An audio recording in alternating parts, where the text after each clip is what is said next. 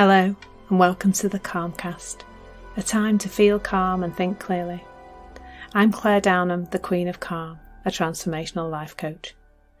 I was a burnt out head teacher who finally made the journey to calm after years of trying, and I want to prevent you from having to do the same. The Calmcast is a series of short explorations, gently guiding you back to your natural state, which is calm and clarity.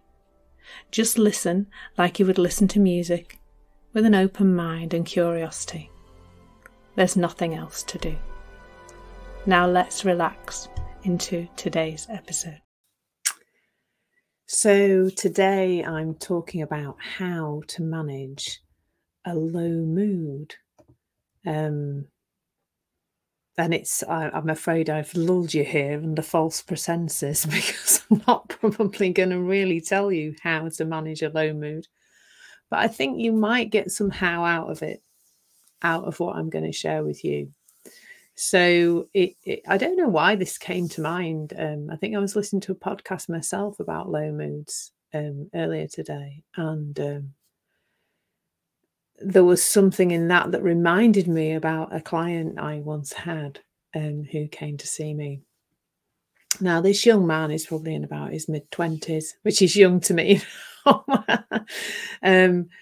He came to me and it's not too fine a point to put on, he was distraught about the fact that he was waking up a lot in a low mood. He was waking up feeling, a little bit off and a little bit grumpy. And I think he probably used the word grumpy more than the word low mood. The word low mood's a bit more psychological, isn't it, when we speak about things like that? But he was waking up grumpy every day, and he wasn't wasn't happy about it. Ironically, he wasn't happy about being grumpy. But when I say that, that's really it, isn't it? Like, if we were grumpy and we didn't care, it wouldn't be such a big issue, isn't it? It's a fact that, so for him, it was the fact that he thought that he wasn't supposed to be feeling that way. First of all, he thought it meant there was something wrong with him. He then was trying to manage that feeling and really focusing on it and trying to get rid of it, which then meant that he wasn't sleeping very well because who's going to bed every night thinking, I'm going to wake up in a low mood. I'm not supposed to be like that. And there's something wrong with me. And he was then, I think he'd started probing around on the internet. He found some stuff about, how to manage it all and how to not have low moods and positive thinking and affirmations. And he'd really started to get caught up in that. And so he was really feeling a bit bad about himself as much as anything. And as usual in my sessions, he talked for a while and I listened. And he, I could hear that a lot of it was about the fact that he didn't think it was okay to have that particular mood, to have those low moods. Now, at the end of him talking, I didn't say very much. The main thing I said was, it sounds to me like you think that you're not supposed to have these low moods. And he looked a bit flabbergasted by that. He looked a bit shocked. What do you mean? He kind of said, what do you mean? What do you mean? Of course I'm not supposed to be in a low mood. I'm not supposed to be grumpy. And I said, well, we all are sometimes, aren't we? Yeah, we're all sometimes. I mean, I sometimes just wake up in a mood, or I fall into one at some point in the day, and I'm not really sure why. Like, I try not to get too much caught up in the why, because of course the why is exhausting. Have you noticed? trying to work out why, it can be really exhausting. I used to go, is it the full moon or the new moon, or is it Mars in retrograde, or is it just the menopause? Is it my underactive thyroid? Is it, adrenal fatigue, or, endless things, or have I just got some rubbishy thinking? I mean, that's probably mostly the cause of our low moods, isn't it? It's that we've just got rubbishy thinking.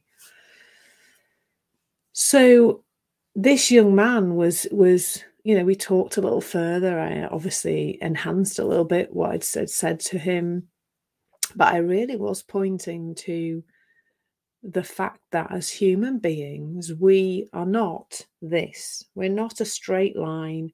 We're not, for those of you listening, it's not a straight line. We're not, drawing a straight line there. We're not a straight line.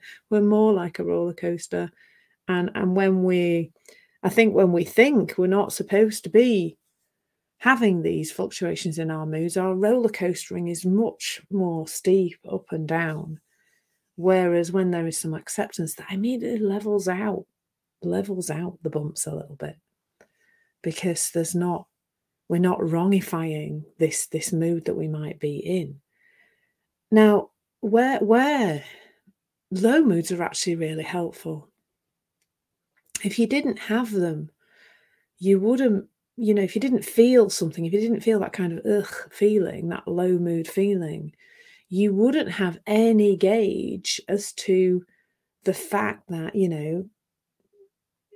that it's a good time to have some awareness about what you're thinking about doing, because it's likely to be unhelpful. You're likely to be snappier. You're likely to not speak to your loved ones as kindly.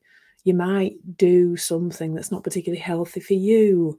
Your decision-making capability when you're in those moods is a bit rubbish, really. And that's because the low mood is generally information. It is, not generally, always is information to let you know that your state of mind's a bit dodgy. It's a bit off. Now, that's wonderful information, isn't it? Like, I think I've started saying this quite a bit, but if you went around and interviewed people and said, what do you think about how you act when you're in a low mood? Most people would say, "Oh, I'm a bit rubbish. I tend to snap at my kids. I'm not so good." So that the how to manage a low mood is just to be aware of it. That's it. That's all you need to do, because a few things happen with that awareness. Not awareness and judgment, not awareness and I'm not supposed to be like this, and not awareness or toxic positivity where they say, you're not supposed to, you can be happy all the time. God, can you imagine if I was happy all the time? I think I'd be really irritated with people in the main. That's not true, really, but it just came to mind. It's quite funny. That we, thinking we're not supposed to be like that is the biggest part of the problem. Completely lost my train of thought because I really, really want to.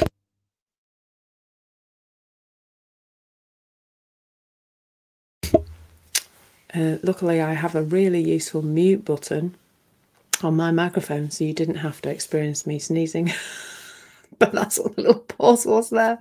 It was me sneezing, and me losing my train of thought in a sneeze, which is that's probably the first time, well, not the first time that's happened actually. So let's just recap that. So the low mood is okay. It's just information. It's just letting us know.